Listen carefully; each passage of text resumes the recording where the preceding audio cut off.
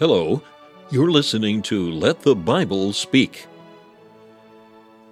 Let the Bible Speak is the radio ministry of the Free Presbyterian Church. Stephen Pollock is the pastor of Free Presbyterian Church of Malvern, Pennsylvania. The church is located at the junction of 401 and Malin Road. Thank you for joining us today as Dr. Pollock opens the Word of God and lets the Bible speak. Hello, and thank you for joining us again on the ministry of Let the Bible Speak. We are very grateful to your listeners for joining in week by week, and as I often say, it is our prayer that the Word of God and the things we consider here will be of great benefit in your spiritual life. We are now in the midweeks of October. Certainly we feel the effects of fall all around us. The trees are changing colour, the leaves are on the ground, and the temperatures are definitely dropping. You know, towards the end of October, of course, so many would like to give consideration to Halloween. Halloween, of course, is really nothing to do with the Christian gospel. In Halloween, there is a celebration of death and darkness, but the gospel comes, Christ comes, and brings the words of life and light. And so as a Christian body, we certainly would not want to mark or to celebrate Halloween. And yet there are things that we can think about at this time of the year. The end of October, indeed the 31st of October, marks the day in which Martin Luther, the great reformer, nailed the 95 Theses to the church door. And so we do rejoice in God's work in providence. 500 plus years ago now, we rejoice in God's working and bringing the gospel again to light. And so this week and next week, I want to really take some time aside from our regular studies to consider God's working in history. And today I want to think about a man that was of tremendous influence, not only in his homeland, but also an influence that stretched across to these United States.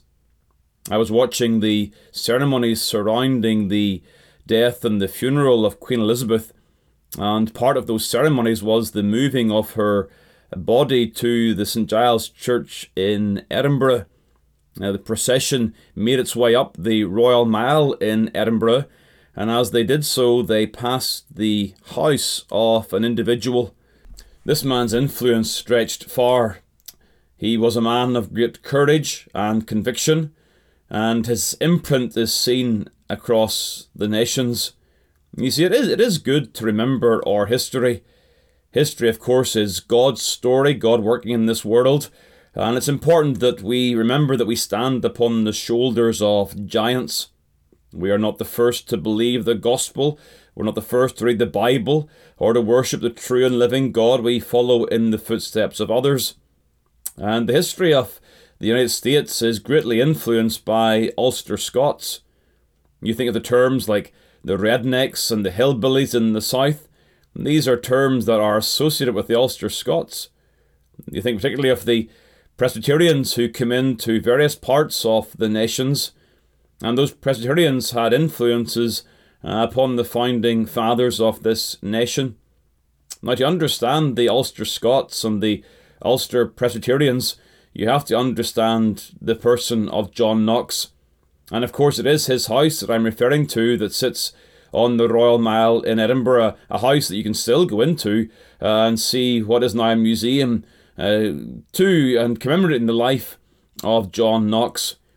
Knox was born somewhere in the region of 1513 or 1515, some uncertainty there, just over 500 years ago in a place called Haddington in East Lothian. He was the son of a merchant, or again perhaps a craftsman of some description. He was likely educated in Haddington Grammar School before moving on to St Andrews University. St Andrews is one of the most wonderful places in all the world, and you see so much of the history of the world in that small town. Of course, best known for the golf course and the Royal and Ancient. But yet as you look around that town, you will see the imprint of God's working in human history. If you happen to be walking down the street and near one of the university buildings and you look down, you will see letters upon the cobblestones the letters P and H. And they marked the place outside the university where Patrick Hamilton was burned at the stake for his allegiance to Christ in 1528, likely just a few years before Knox entered the university. It seems very likely, therefore, that Knox, being educated in St Andrews, would have been exposed to the teaching of Martin Luther, the teachings of the Protestant Reformation. It is hard to, again, be clear and dogmatic regarding his early history, but it may well have been the case that he was ordained to the Roman Catholic priesthood as early as 1536, and he served for a time as a legal notary in the East Lothian area of Scotland. Of note is an annotation in a notarized document dating back to March 1543, which simply says, "A faithful witness to Christ, to whom be the glory." And so it may well be that even before reaching his 30th year, he had come to know Christ as his Lord and Saviour. And so as we think about John Knox, let me begin by telling you that he was indeed a Protestant. Now, I'm using that term not to describe his ethnic culture or origin, but to describe what he came to believe. In the original and the correct setting, to be a Protestant was to describe someone who believed Reformation truth. Now remember, please, that John Knox was, at a time, a Roman Catholic priest. And so to call him a Protestant is to say that he came to the conviction that salvation was by grace alone, in Christ alone, through faith alone.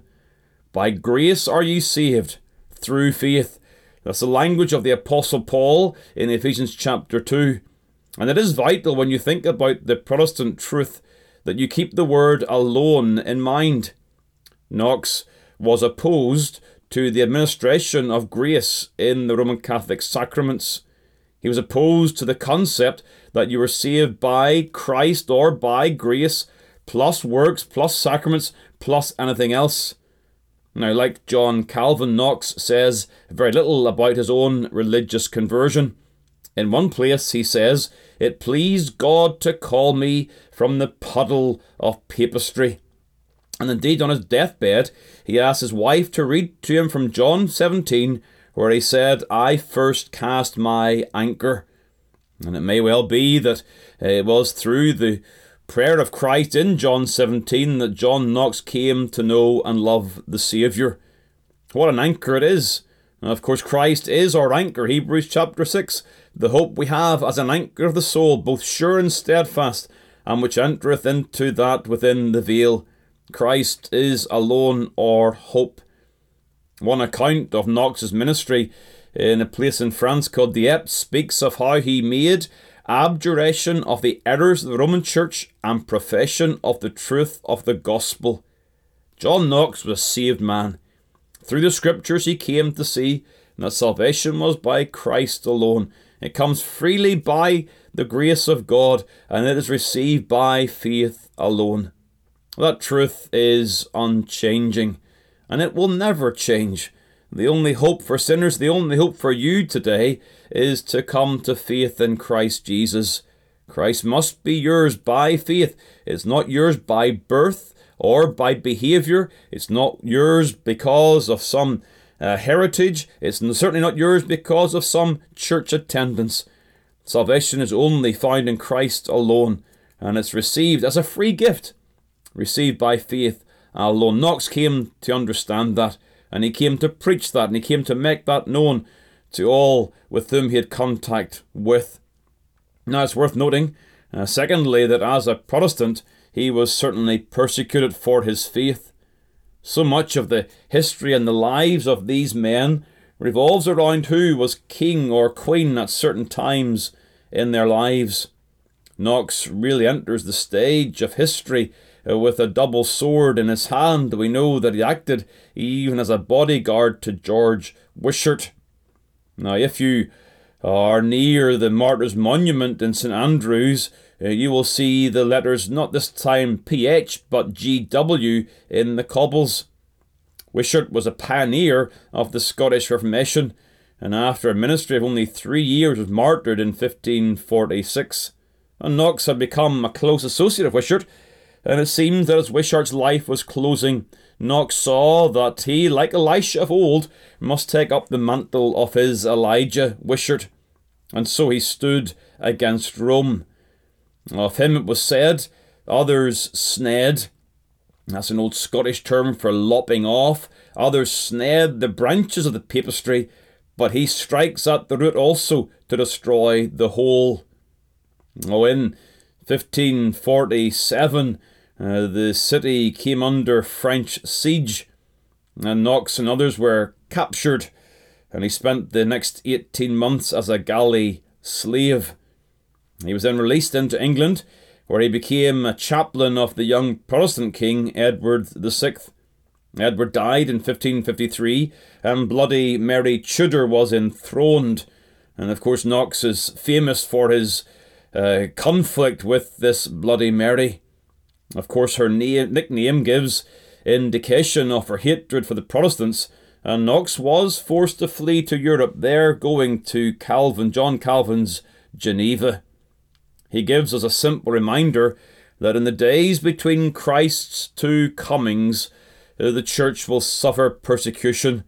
Indeed, as Paul said, yea, and all that will live godly in Christ Jesus shall suffer persecution. Christ, in this famous Sermon on the Mount, spoke of the blessedness of those who were persecuted for righteousness' sake. It's important that if we've come to love the Saviour, that we count the cost of being truly faithful.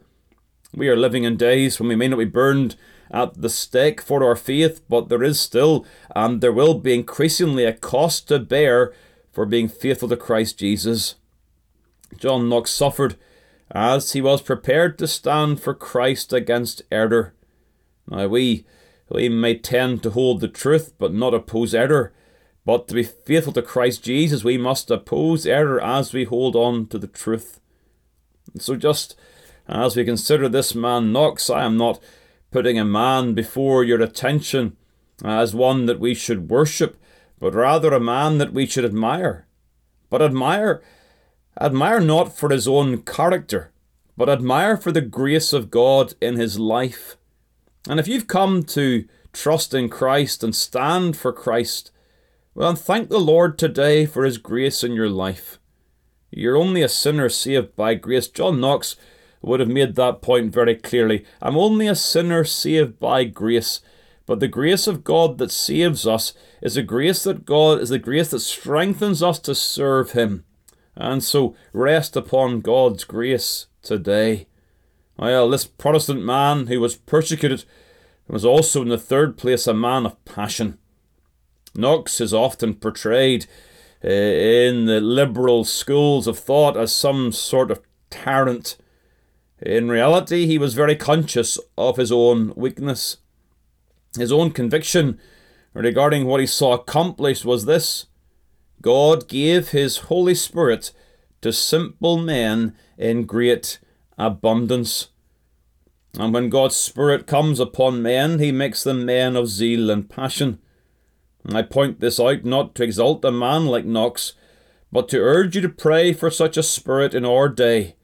For as Paul says in 2 Timothy chapter 1 verse 7, God hath not given us the spirit of fear, but of power and of love and of a sound mind. Knox's passion and zeal gave him fervency in prayer. One of the most famous quotations that comes from Knox is a prayer that he had for Scotland. And he would say, "Give me Scotland, else I die." He wanted the land to be marked by men who loved and served Christ.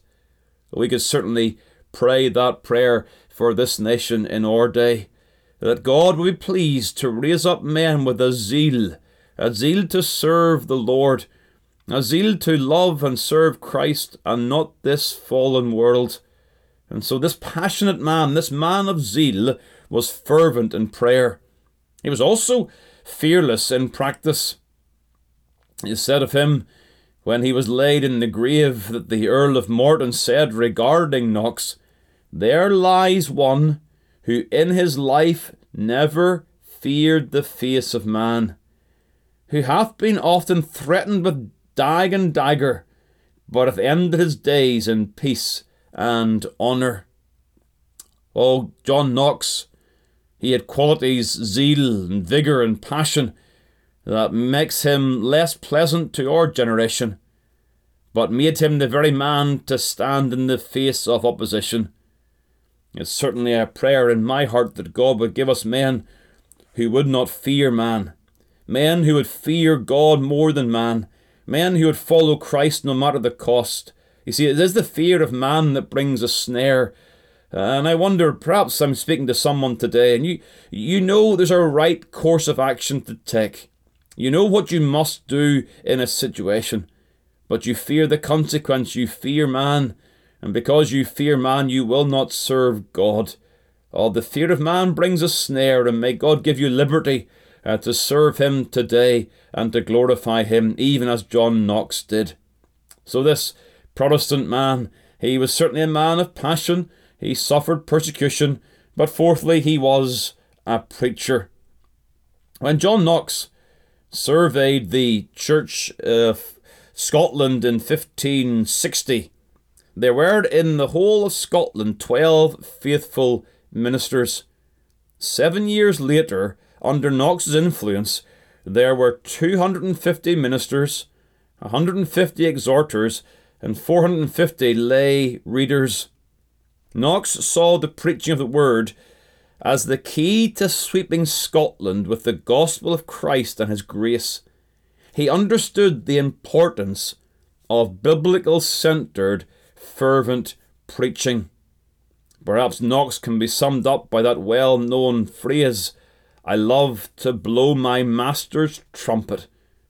Knox knew that the Roman Catholic Church had hidden the word of God from the people, and the Scottish Reformation was birthed in the conviction that the word of God would change the people and the nation. In a book of discipline, Knox wrote this: "In great towns we think expedient that every day there be either sermon or else common prayers, with some exercise of reading the Scriptures."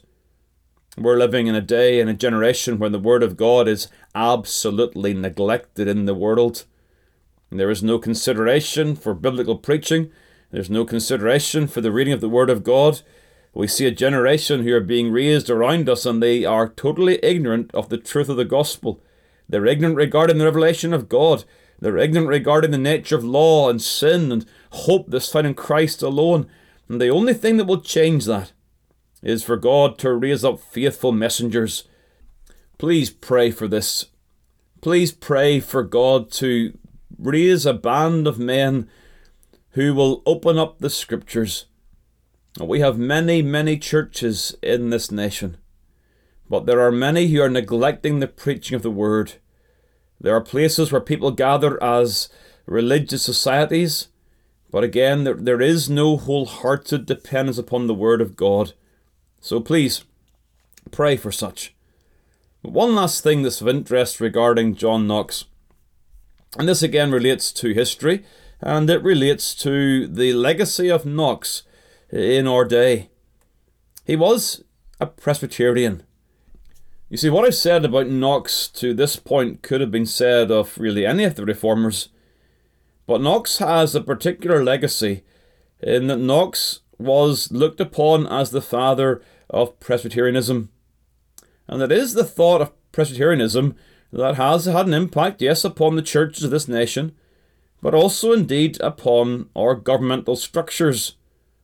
The idea of elders representing churches, the idea of local churches having some degree of independence, but also being under a federal authority, if you like, a central authority, a presbytery. These things, again, go back to the time of John Knox. You see, Presbyterian government speaks of eldership rule, and Knox's exposure to this form of government goes back to a time of persecution at the hands of Mary Tudor. For as I said, he escaped to Europe and he came to Geneva, where he found what was said to be the most perfect school of Christ since the days of the apostles. One man has said that the Scots did not invent Presbyterianism, they just perfected it. And after the death of Bloody Mary, Elizabeth I came to the throne in England and Scotland, and Knox then returned to Scotland. These events sparked rebellion in Scotland, and by 1560 the Scottish Parliament had put an end to papal authority. They had removed the Mass, and they adopted the Scottish Confession and the First Book of Discipline. Knox was very influential in this book, was known as one of the 6 Johns who were involved in writing the First Book of Discipline. This book governed the newly formed Scottish Kirk. That word is the Scottish word for church, and the Kirk Presbytery first met in Magdalen Chapel in Edinburgh in 1560. That church building is still in Edinburgh, and you can visit it even up to this day. But the Scottish Kirk was Presbyterian, and still is to this day. Although it's been very corrupted and there have been many secessions necessary, it is still Presbyterian in government, unlike the Church of England. Let me just leave you with 3 features of what it is to be Presbyterian. Well, there is the issue of headship.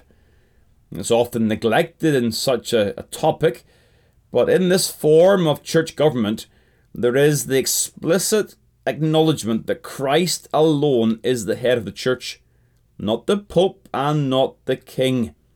There's a man called Andrew Melville who refined Knox's church polity, and he expresses Knox's mind when speaking to King James I.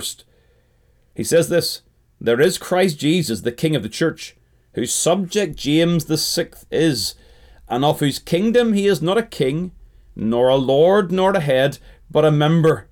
We will yield to you your place, and give you all due obedience. But again I say," this is Melville speaking to the king, he said to the king, "you are not the head of the church." And you will appreciate again, even from that arises some degree of understanding of the separation of church and state.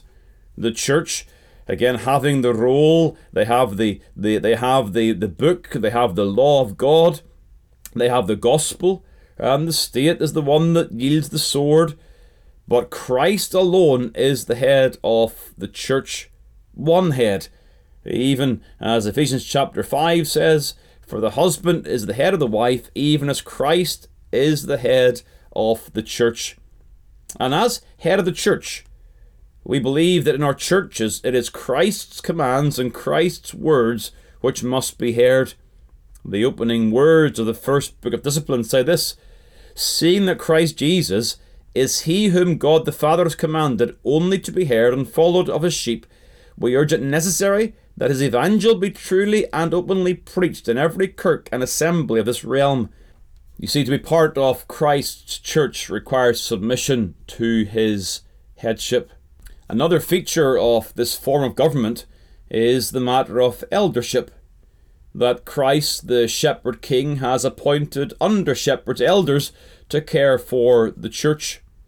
In Acts chapter 20, in verse number 17, it refers to Paul calling for the elders from Ephesus, and he reminds them that they are to take heed unto themselves and to all the flock, over the which the Holy Ghost hath made them overseers, to feed the church of God, which hath purchased with his own blood.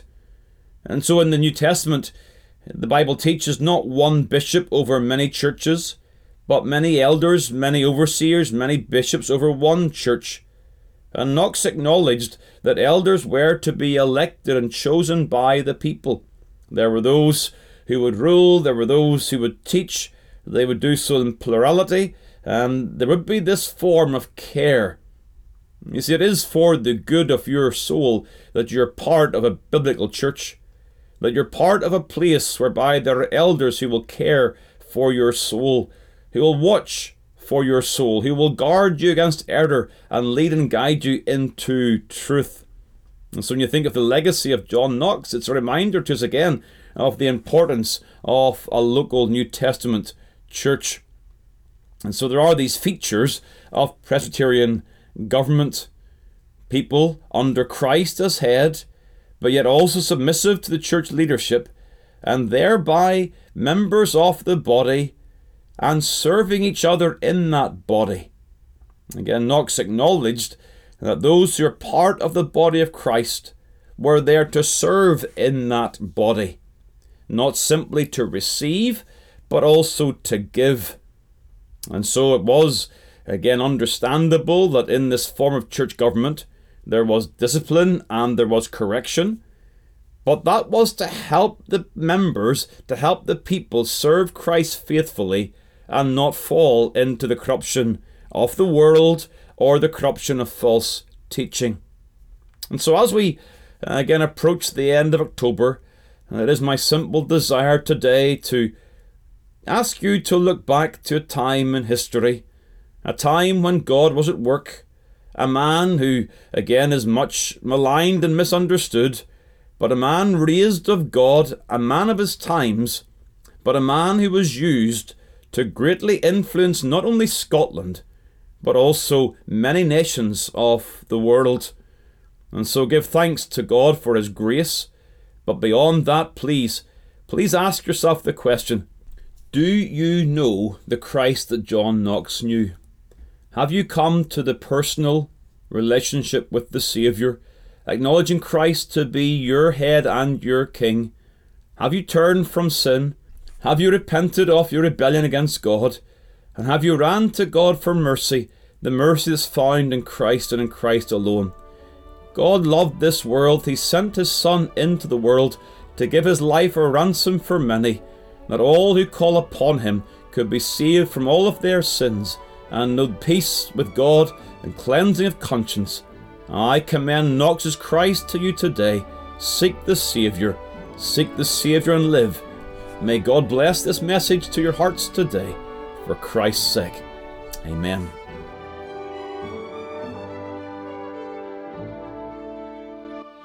Thank you for taking the time to listen to this episode of Let the Bible Speak from Malvern Free Presbyterian Church.